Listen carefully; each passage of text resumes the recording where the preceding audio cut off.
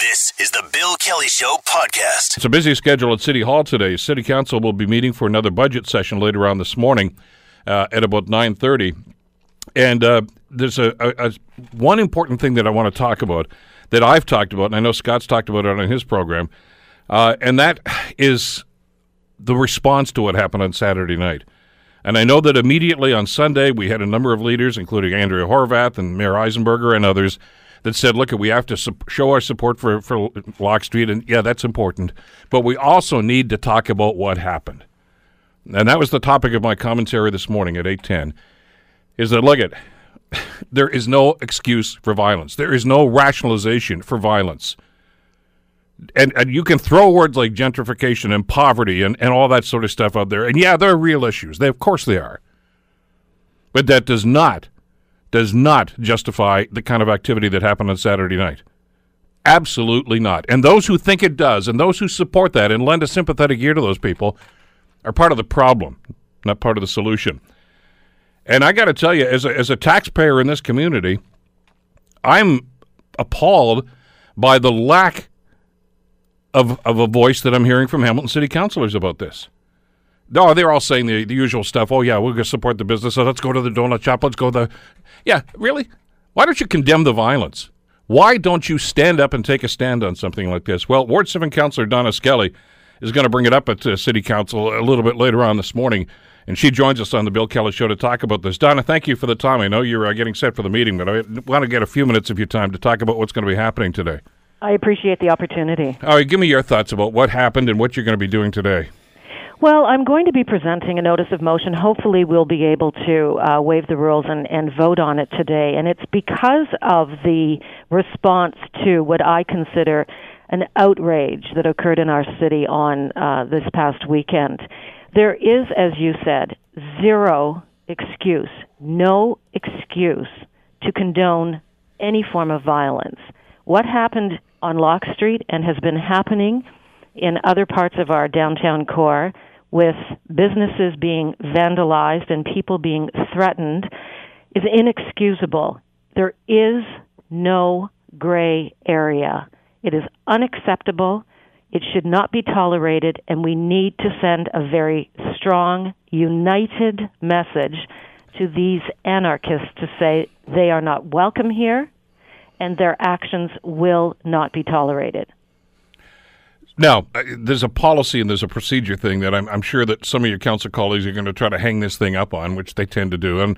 And technically, I guess you have to present a notice of motion. You can't really speak about this.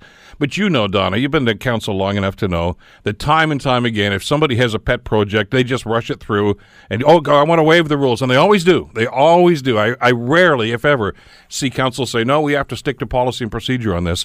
And there's a timing element to this. I mean, this just happened. I think we need to hear from council, and we need to have some sort of a declaration from council about this. Well, one of the reasons I'm raising this is because I'm concerned about the comments from one of my fellow councillors that suggest to me, and it's Councillor Matthew Green, that he is in some way, I won't say condoning it, but he is certainly receptive to discussing the reason for this assault, this unprovoked assault on our citizens, with the perpetrators. I say there is no opportunity. We should not give them any sort of a platform. If you want to protest anything, I don't care what it is, if it's gentrification or anything else, and you do it in reasonably, in a law-abiding fashion, go ahead. I will support you 100%. I believe in free speech, and I believe in the right to protest and to have opposing viewpoints. But I will never condone this type of violence, this type of unprovoked assault on hardworking, law-abiding taxpayers and residents of this city. We need to send a very strong, united message to people in this community and abroad that this city will not be hijacked by a bunch of thugs who dislike the fact that we are moving forward and we have a different economic base. We do not leave people behind. We do everything we can in this city to take care of those who don't have the advantages and the privileges of others. We do look out for those who are less advantaged. We do spend money, city council money, taxpayer money, on social housing, on social programs, and we have thousands and thousands of volunteers, men and women and young people, who give up their time to help other people. This is a fabulous city, and the image of this city and the narrative of this city and the direction of our growth will not be hijacked by a bunch of thugs who don't want to abide by the rules. There's another element to this, and I talked about this on my commentary. It's on our blog. It's on the show page now, 900chml.com. People should check it out. I hope they will anyway. Has anybody picked up a dictionary? Any of these people that think that these thugs that did this on Saturday deserve a voice? Do you understand what an anarchist is? Do you even know what the word means? It has nothing to do with social injustice. Anarchists want lawlessness. That's what they're all about. They don't choose to build things up. They choose to tear things down. Is that the kind of people you want at the table? They don't deserve a voice. And who, in God's name, anointed them as the voice for people that are challenged about homelessness, about poverty, about gentrification? Who the hell are they to think that they can speak on behalf of those people?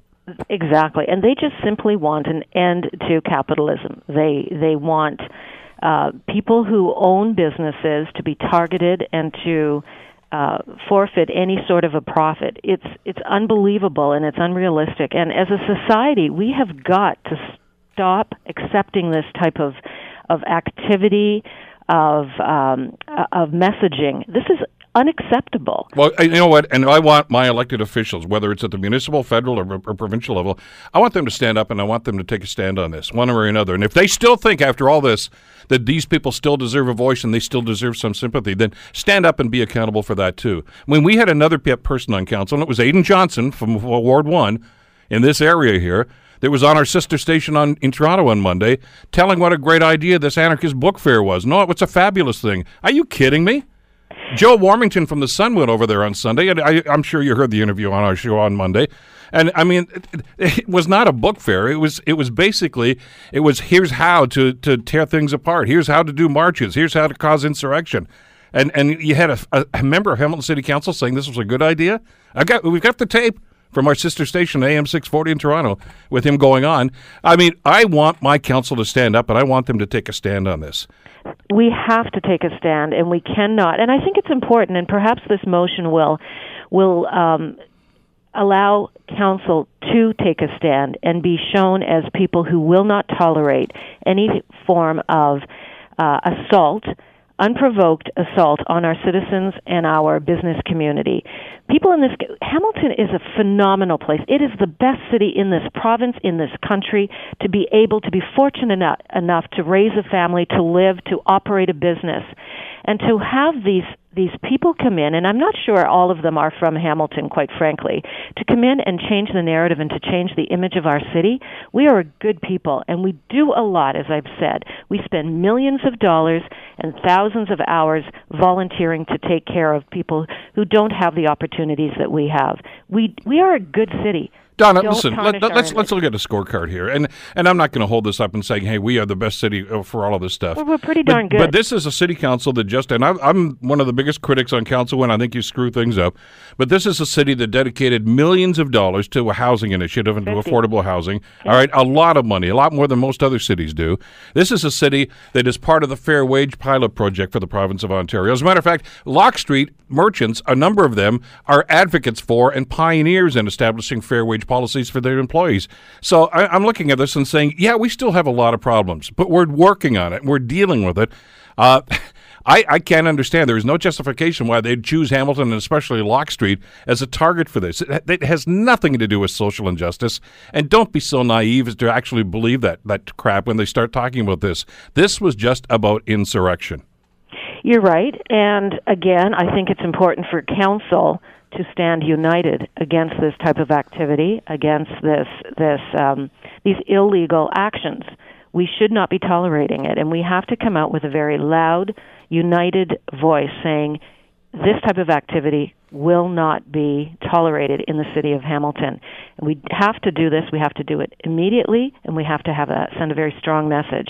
And I'm hoping that I can get a unanimous support of this motion. Well, there are two things that I'm going to be watching for, and it'll happen later in the meeting, I'm sure, because you do have an agenda to follow. I get that. But two things. First of all, I want to see the council allow this to happen. I don't want them to get on some procedural, left turn here and say, well, no, we have to do this properly. You have to notice of motion, waive that rule, get this thing on the table right now. And I want council to take a stand on this. And Donna, they've done it in the past.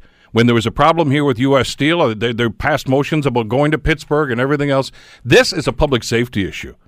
It is, and I'm hearing rumors. I've been receiving comments about other streets in the city, other business communities that are going to be targeted. Yeah, and I'm not even going to mention what they are, but I mean, I've seen some of that same information.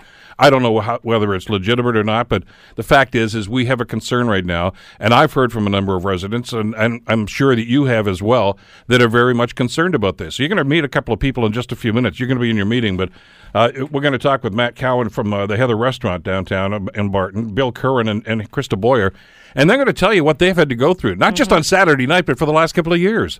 And what's unfortunate is that people who are simply trying to get ahead, to work hard and play by the rules and put a few dollars aside to take their family on vacation or to have a better life for themselves and their families are being punished. They have to apologize for being successful. What happened to society that we now apologize for success? Where did it fall off the rails? And we need to push back. There's nothing wrong with having a successful business. When I grew up, that's what we strived to achieve.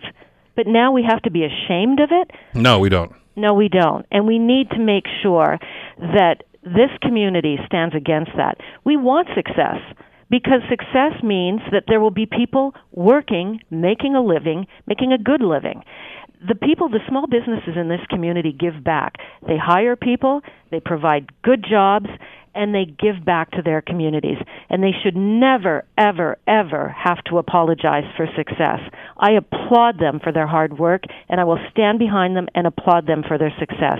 And never, ever should we ever send a message to people who live in this community, who are considering moving to this community to operate a business, that they are unwelcome. They should be proud of what they've achieved, and we want more people to come in and invest in this community, and we want to support them and stand by them. All right, now, so you're going to present this motion, all right? Yeah.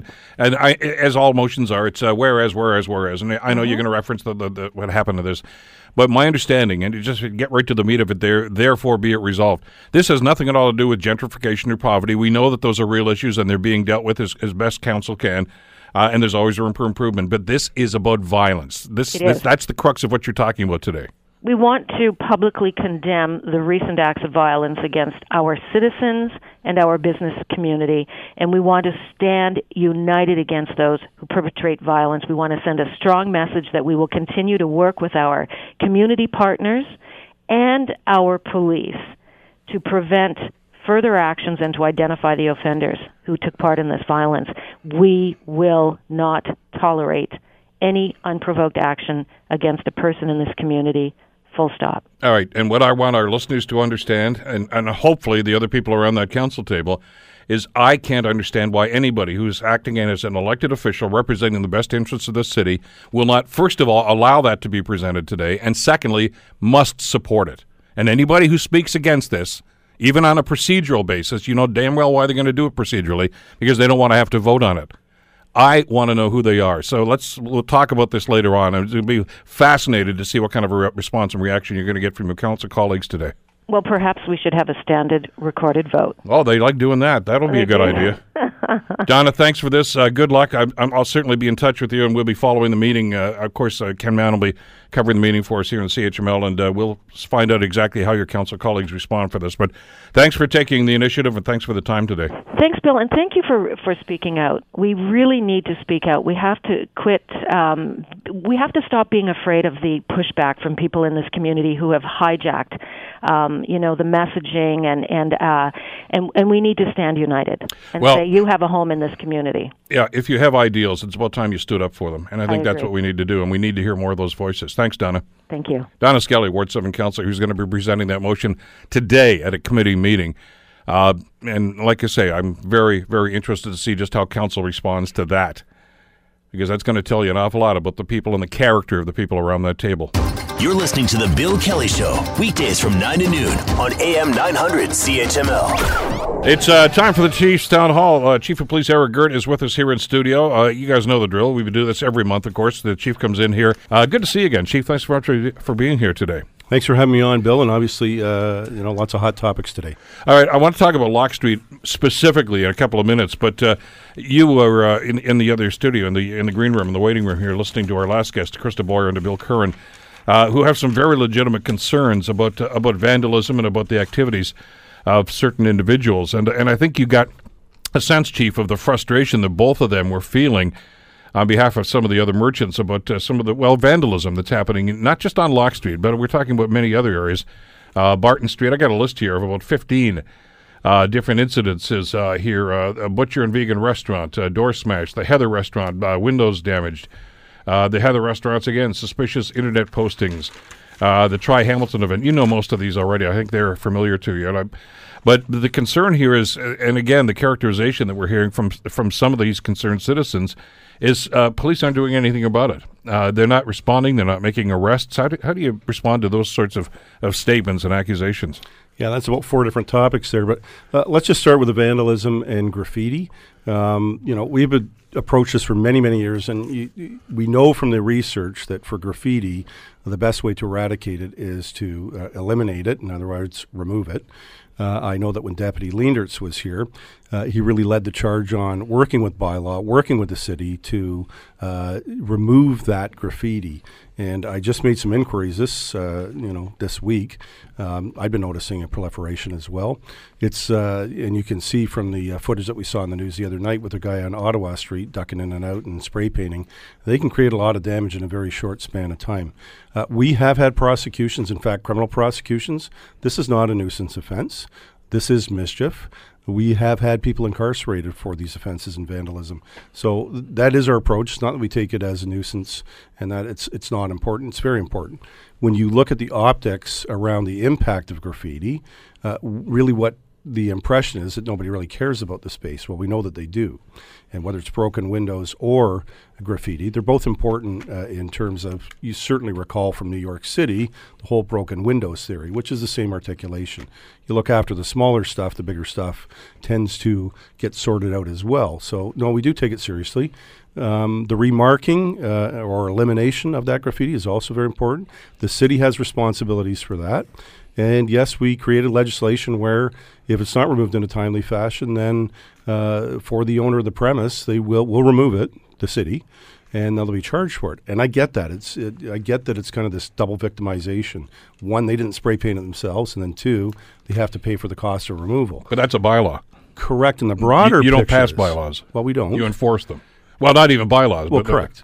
Yeah, but obviously we want the reporting. We have prosecuted individuals for this offense. If you remember, Pac-Man was extremely prolific for a long time. I can't believe the number of places he marked. We're talking about the Bruce Trail, talking about bridges and abutments, personal property, homeowners' property, commercial properties. It's an illness in my view, people who have to do this demarcation. We've even gone, and you see with the post boxes, they included all the postal codes as a method to not have post boxes sprayed with graffiti. We've worked with the arts community to put a safe place up for those who want to be artists, and Beasley Park is one of them. So through the years, this is not a new issue, the graffiti piece. Our stance is, yes, it's a criminal offense. Yes, we will investigate. And, of course, we've got time and space. Some of these events were 3-4 years ago. Some are recent. To make a thread of causal connection, again, we can't rely on reasonable suspicion for prosecution of offenses. But do you investigate those concerns? Sure. But we have to have reasonable grounds. I mean, I'm looking at some of these things here, and I unfortunately, like I say, we had reached out to Matt Cowan from the Heather, the restaurant down on Barton Street, and Matt initially had planned to come in here and couldn't, unfortunately, because he's running a business. Yep. And I think we can all understand that and understand where he's coming from. But there have been a number of incidences here where suspicious internet posting, where he feels he's being threatened, right. And getting damaging. Obviously, there's the damage to his property itself. people aren't going to go to stores and they're not going to go to restaurants that are continually being targeted like this because they're going to feel unsafe. And I believe that's the message they're trying to get across to police. That look at if people don't feel safe going down Barton Street, that's going to kill Barton Street. And there are some people that probably want that to happen. I know you don't, and I know your officers don't. But how do you and what role do police play in making sure that doesn't happen? And you mentioned earlier with the CPC Center and Concession Street, we've also dedicated a walking officer to the Barton Street area and James That made Street. a huge difference. You were there, of course, when we did the community policing station there, and it made a huge difference to the concern that the neighbors had and the residents had there. And let's just look at the action strategy. That was deployment in the downtown core. And what we've seen, I mean, we're not taking the single, credit for changing some of the optics of fear of crime. This is a continuing issue. But we've deployed the action strategy in those areas where we have these kind of fences, and they're visible and present. Relative to the whole incident on Locke Street. Yeah, let's okay. You want to wait for that one? About the vandalism. Okay. No, let me get into Locke Street Sure. because I want to get some calls on here. Obviously, a lot of folks want to talk to you about this.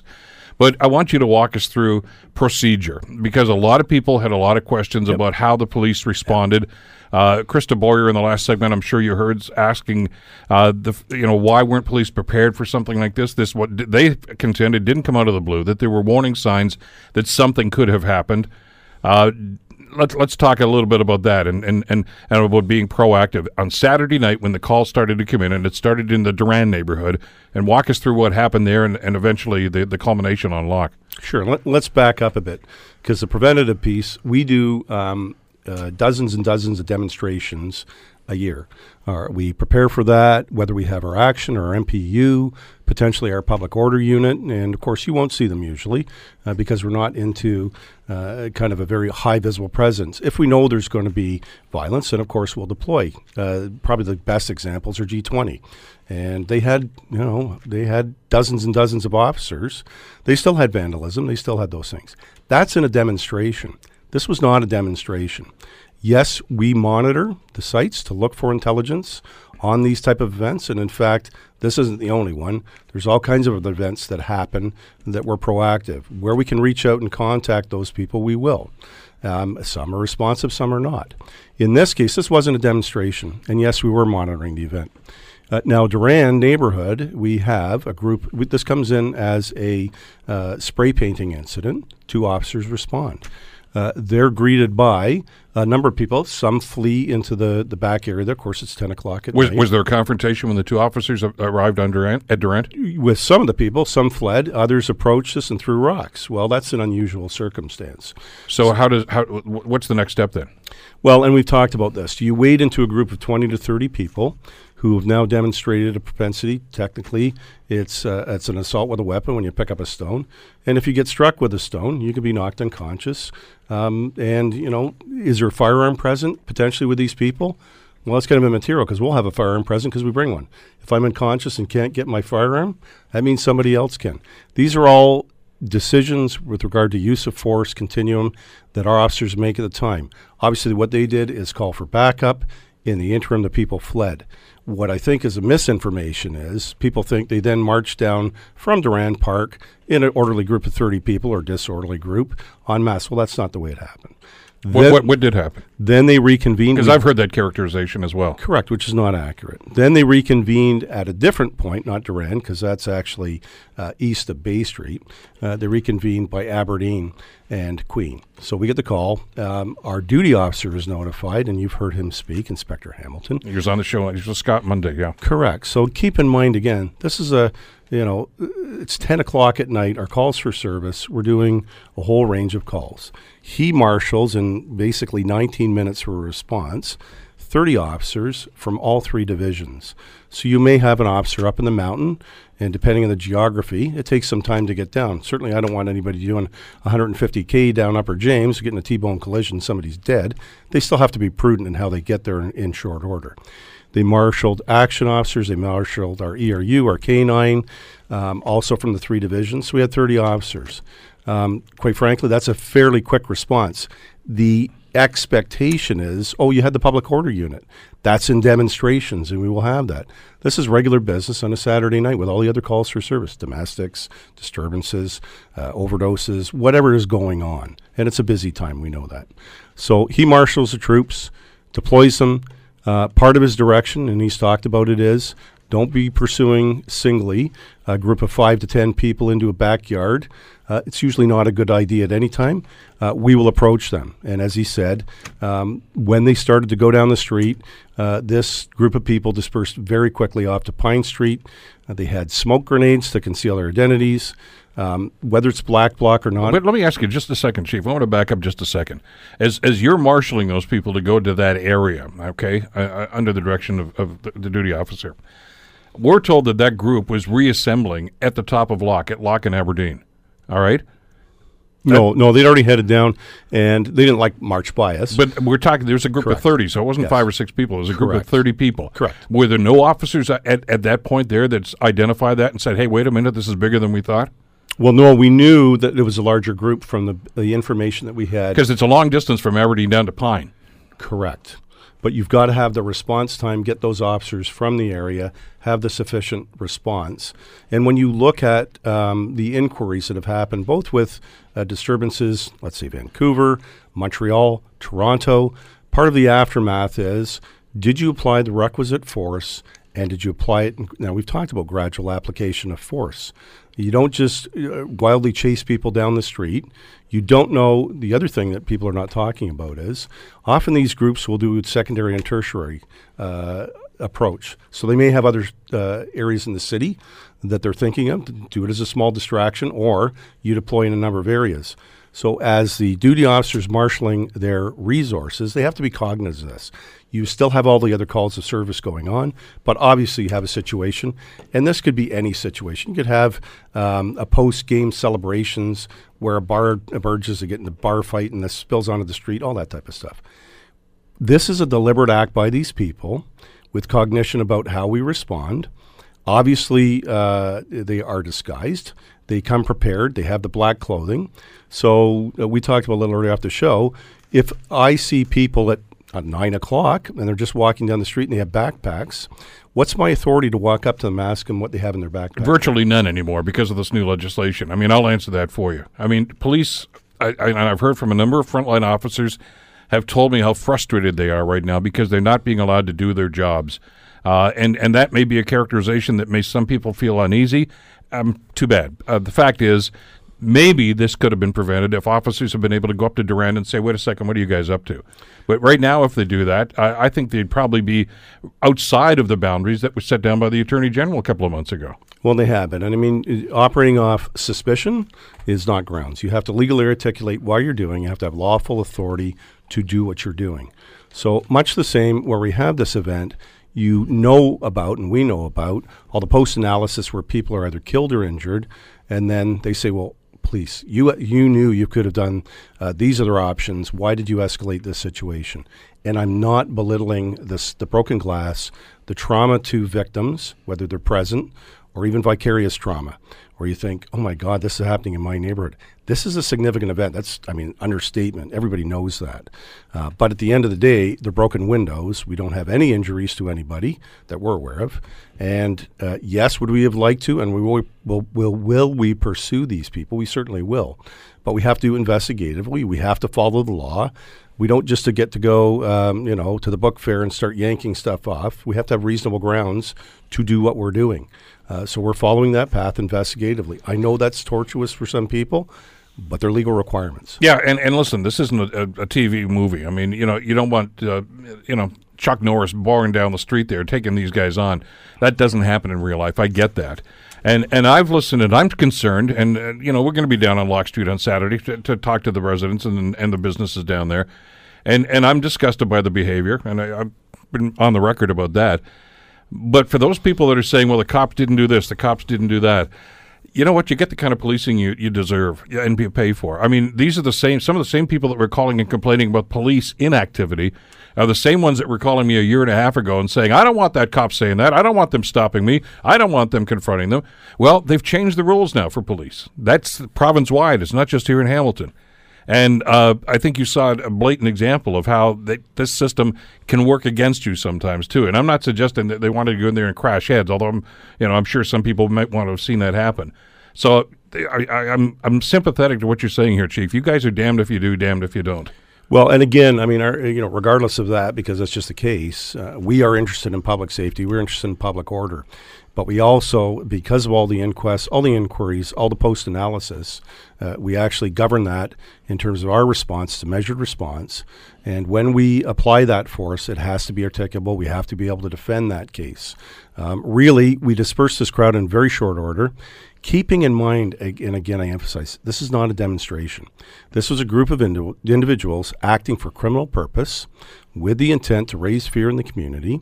It was a deliberate act. It was certainly not spontaneous. If you come prepared with smoke grenades, fireworks, black clothing, you get to your destination where you're going to disperse and activate a smoke grenade so people can't see you. You have multiple layers of clothing. These are the tactics they're using. We've seen it at G20, where they'll actually put banners up around themselves. They were in regular clothing. They put on the black clothing, go cause disorder, then quickly peel that off and blend in with the crowd again. So these are deliberate tactics. They're trying to achieve this, and this is what's going on. All right, we have to do a break. A lot of folks jumping on the phones, and we're going to get to your calls right after we do a break here. You're listening to The Bill Kelly Show, weekdays from 9 to noon on AM 900 CHML. Chiefs Town Hall, Chief of Police Eric Girt is with us here in studio. Obviously, Locke Street will be the topic of conversation, I know, for many of you. Listen, one other question, Chief, before we get to your phone calls and emails and tweets. You said that you have people that look into things like this, groups of interest, and to go back to the earlier discussion about vandalism, etc. I'll throw a phrase out at you that I think is very apt here: the usual suspects. You had this anarchist book fair, and I'll use the term loosely, right across the road here in Westdale this past weekend. You know about a location here in town where people of this ilk are known to hang out a lot. Do you monitor that? Do you understand what's going on there? What's the police role there? Yeah, the short version without getting into details is yes. Yeah. And again, we did not have pre-information about this event. And we do know, and it's obviously part of the investigation. They're also strategic in how they're transmitting. So whether we're monitoring social media or things like that, where we're dealing with these groups who are intentional, this is not demonstrations, intentionally going out to commit a criminal act, they have also learned both the legal requirements, but also how not to expose themselves, usually, well ahead of time. So had we had previous exposure to the earlier comments, yes, we do marshal, and yes, we do prepare on a regular basis, whether it's it's a public order unit or action or MPU. We do this on an ongoing basis. This was not a demonstration. And yes, they've had a book fair there for years, but, did we have any violent acts that occurred there? Not to date. Do we have other events happening in the city? Certainly. Are we paying attention to links, and can we establish beyond suspicion again? Can we establish with reasonable grounds? And if we're in a position to make arrests, we'll do that. Just like the graffiti we were talking about earlier. To get somebody in the act, it does happen, but often, and it's complacency sometimes, not blaming them, from certain members of that's just what happened. Well, no, it's not. And I agree with the shop owners when they say call it and report it, particularly where it's in action. It's a mischief. So they were known, and there is some tracking that goes on. Let's get to your emails, phone calls here. On email, bkelly@900chml.com. Alexis writes, I'm all for lawful public protest, and I don't approve of police taking a heavy hand with legitimate protesters. But isn't there a line drawn when those assembling are completely covering their identities with balaclavas? Appreciate the email, Alexis. I think what she's referring to is even that initial confrontation at Durand Park. I mean, if these people are covered up and they have their faces covered. Now, it's not illegal to cover your face. I get that. And it's not illegal to be an anarchist. Correct. But when they start throwing rocks, have they not crossed a line? They have, and that's the difference. It's an unlawful assembly for that purpose, and that's the criteria in the Supreme Court as well, in the decisions. If you're acting for a criminal purpose, then it takes on that hue. If you're walking down the street, to your point, and you have a mask over your head and dressed in black, that in and of itself is not an offense. However, again, back to our start of this incident, Durand Park, there's some that are black in garb and covered up and throwing rocks. Others are fleeing off into the darkness, and then they reconvene at Aberdeen and Queen. We get the call. We respond accordingly at that point. Then the whole point is, do you even know what you've got at the outset? Obviously, in retrospect, we know what happened. But did you know all the way along? We have to go on the facts you have in front of you. To your phone call, 645-3221, star 9900 for Chief of Police Eric Girt. Vic, thanks for holding on, Vic. Go ahead. You're first up today. Hi, Vic. Hello. Go ahead, Vic. You're on the air with the Chief. I'd just like to say to the Chief, I'm side with the police. Thank you very much for not intervening for their safety, because they have a family to go home to, too. But what I want to get to is I agree with Matthew Green. We have a lot more things to worry about than Locke Street. It seems like downtown. I live on the mountain, and I didn't see anybody jumping on the bandwagon when from right over at Hester Arena, right over to West 5th by my neighborhood a few years back, there was 38 to 48 vehicles, all their windows smashed out, and I didn't see anybody jumping on the bandwagon over that. But it's just downtown, either Locke Street or James Street, Locke Street or James Street. And just tell your officers to be careful of the merchants and the people down there, because I got a funny feeling they're going to try something with the police, because they're going to be upset with the police. And just tell them to be safe. Thank you. Thank you for the call. And just in regard to that, we do know that anarchists are anti-police, anti-establishment. It's not about whether we agree with that or not. It's about a measured response to what presents in front of us. And to your point, at the end of the day, if we do not have injuries, yes, that's a goal. Would I like to have had a number of people in custody? Certainly. We want to hold them accountable as well, and we are continuing those investigations. And we're certainly alive to the issue about would they reappear at any certain point in time. Definitely. So much like we've got a response from the community now, any of those indications that you have, we want to know about. And often those little tips are what click us into what might be happening or the potential. That didn't happen in this case, and I certainly would have appreciated it, as would certainly the merchants and all the people down in the Locke Street neighborhood. Relative to your comments, and we've had a mixed variety of comments on the application of force. Some believe we should have waded in at our own risk or at the public's risk. Others say, no, you probably learned from past experience where things went from broken windows to people with either broken bones or potentially death. These are all things on a daily basis, whether we're dealing with people with mental health issues, whether we're dealing at calls, barricaded persons. The use of force continuum applies to all those. So it's not just this specific event. We have to be thoughtful about how we apply that force, and we're certainly held to account for it. 905-645-3221, star 9900. Dave, you're next on the Bill Kelly Show. Go ahead for Chief Gert, Dave. Hi, Chief. Morning, Bill. Morning. I've lived in this city all my life, and I hope you realize the outrage by all citizens out there. Now, this was an attack on everybody, not just Locke Street. And I hope that the chief feels that these guys have finally crossed the line, and I hope council feels that they finally crossed the line and they'll do something about it now. I am very disappointed in council, very disappointed. There's not too much noise coming out of there. As far as that goes, Chief, I'm not critical of anything you guys done, but I really hope you guys will see this as a very serious threat to our city. We do, and it's not just this group, it's other potential groups that engage in this kind of conduct. And to your point, this is not, and I said it at the outset, it's not a demonstration. This is a criminal act perpetrated by a group of individuals to generate fear, to commit criminal acts. Is it possible somebody could get cut with broken glass? Certainly. Again, our application of force was to disperse them quickly. That did work.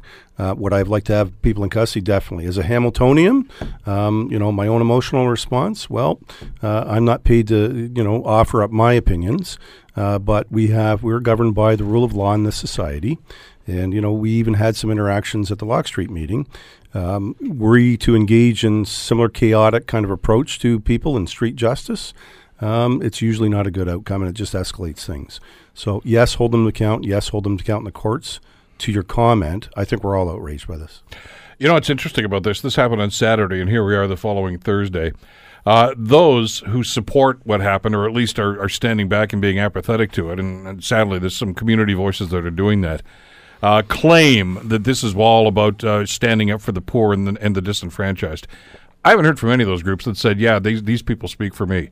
And as I mentioned earlier in the show here, I mean, by definition, anarchists are people that are advocating lawlessness and nihilism, and that's not what we're all about, and that's not how communities are supposed to be. It's rather interesting, but I'm glad to see that more and more people are starting to understand exactly what went on. To our caller a few minutes ago that said, "I'm glad you guys didn't intercede because those terrorists and those thugs had homes to go to." Well, they shouldn't have been there in the first place. It's not against the law to be an anarchist, even if you disagree with that kind of thinking. It's not even against the law to walk down Locke Street with your face covered up, but the minute you pick up a rock and throw it, you're a criminal. All right, you're not a protester, you're a thug, you're a criminal, and you need to be prosecuted. Back to your calls, 645-3221, star 9900. Jen, you're on the Bill Kelly Show on CHML. Hi, Jen. Hey, Bill, you put me in at a perfect time because I was wondering what question I was going to ask while I was sitting here. And to Eric's credit, Chief, it takes quite candor to sit on a radio show and allow the public to ask you questions without being briefed or anything like that, and you should be credited for that kind of transparency. I just want to say that. I think my question then is, and what you said was, these are now criminals. So the minute they throw a rock, they're criminals. What happened to the pursuit of the criminal, right? So we're talking a lot about what the Attorney General said and, protections under the Charter and search and seizure and all these kind of things, and this is what prevented you from this and that and so on and so forth. But all that went out the window the minute the rock was thrown. So can you explain to your listeners and to me, because what I don't understand is when the rock was thrown at Durand, were you not then circling with many officers looking for a criminal who had committed an assault? Like, that's an assault with a weapon, right? Yep. So where did you go?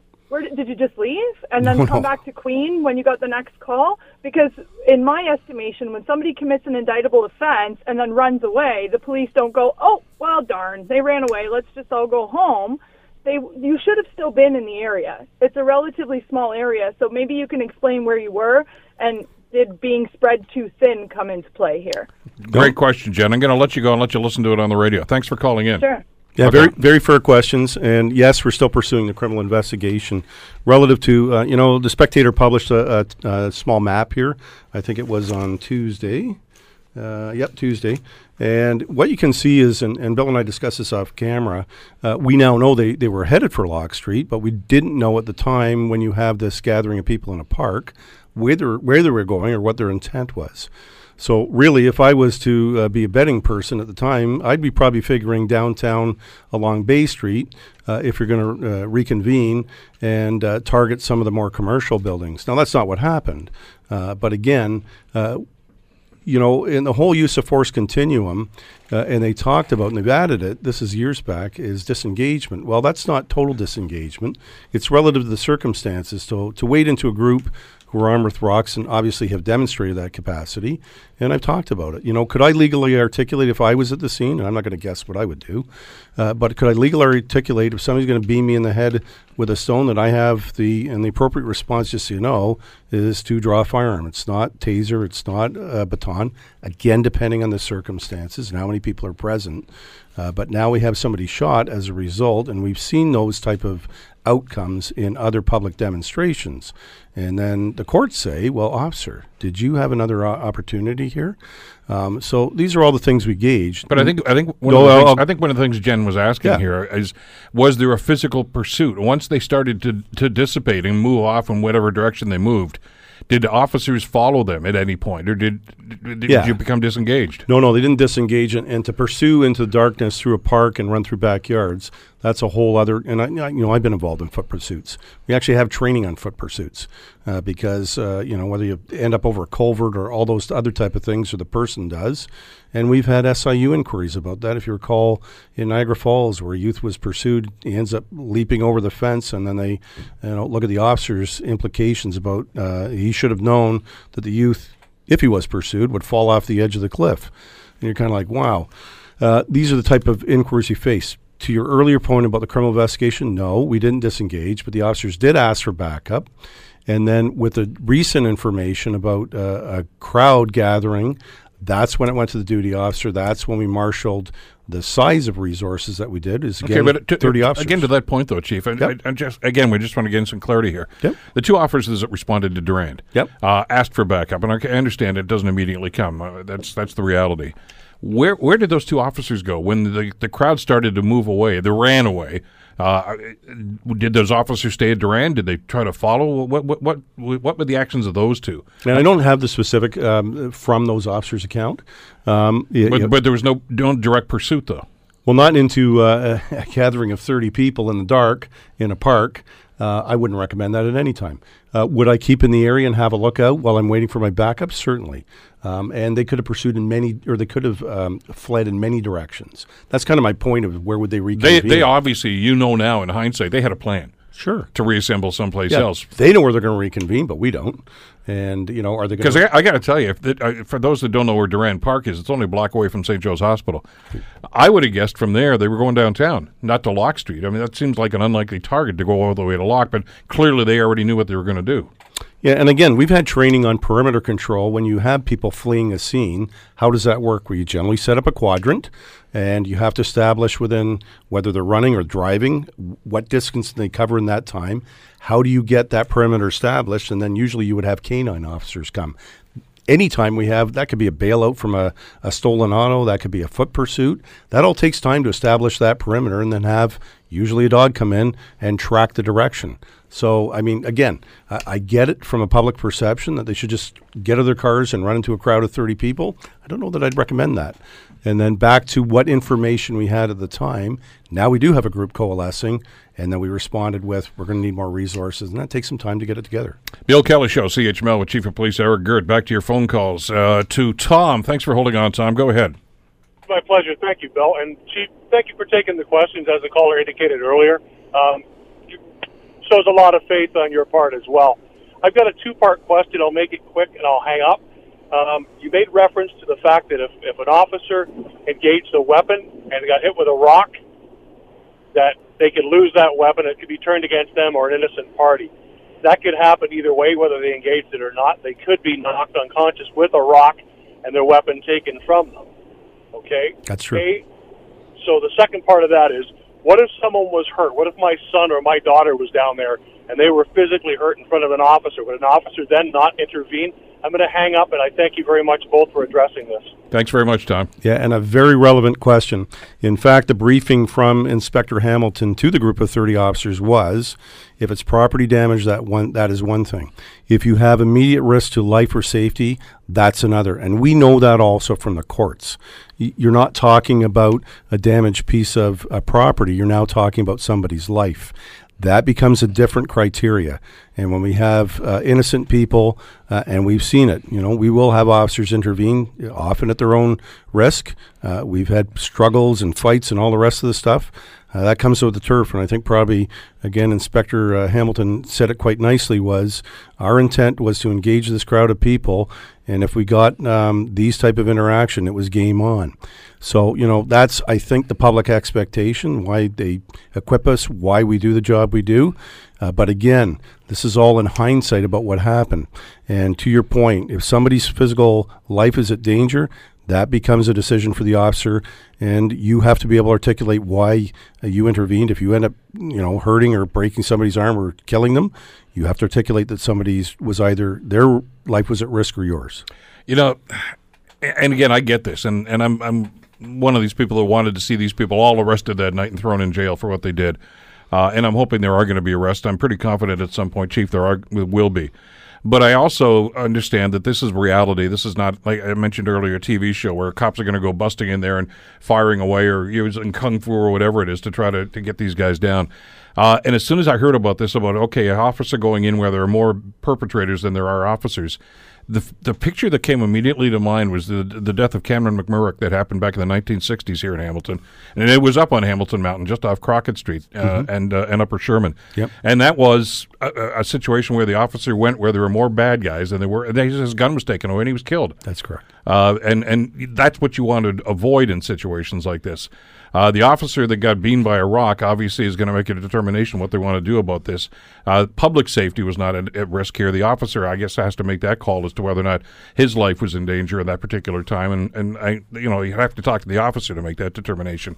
But I'm just cautioning people not to expect this massive thing where cops are simply going to go in there and I'll take on all 30 of you. That doesn't happen in real life, nor should it. Yeah, and, maybe in the movies, like you say, but in reality, and it can be a bar fight, it can be other circumstances, it can be a crowd at a football game. Those points about being outnumbered, And, I said it at the Lock Street meeting. I had a use of force instructor years back say, when you go to calls, do you consider there's going to be a firearm present? You think, well, not every call could be domestic. And he said, of course it is, because you're bringing one. And then that becomes an issue of, are you in control of the firearm, and are you conscious and able to defend yourself? So when you place yourself in a situation where the possibility of that outcome is that, the other thing with these people garbed in black with fireworks, with smoke bombs, you also don't know what else they have. It could be secreted weapons, it could be knives, it could be firearms. You just have to be conscious. I got 60 seconds left here, and my producer's waving at me already. But in 60 seconds, though, Chief, what are next steps? What are police doing about this to ensure that this doesn't happen again, and what are they doing to try to chase these perpetrators? Yeah, the next steps are obviously, and we made an appeal to those who may have been present with that group, who really didn't know it was going to escalate to that. Those who had eggs or those who really didn't pick up rocks. They have a responsibility, in my view, to not support that conduct. We know people know things. Give us a call. You have Crime Stoppers if you want to remain anonymous. If you see things in future, again, I'm talking as a police officer, I believe you have a legal and moral responsibility to tell us. And we are getting excellent cooperation, both with homeowners, those with videos, those who tape this. We know everybody's got a cell phone. Please contact us. It's Officer Jamie Simpson, and we're more than happy to take the information that you have, including, let's say, a car that you didn't think belonged, could be out of town, might not be. Give us a license plate. We're happy to follow it up. By the way, Crime Stoppers is anonymous. They don't have call display. They don't have anything else, so you can be totally anonymous. We're right out of time. Thanks. My apologies to those calls we did not get to, but this is very important that I think we cover some ground on this. And thanks again, Chief, for being here today. Thank you, Bill. Appreciate it. The Bill Kelly Show, weekdays from 9 to noon on AM 900 CHML.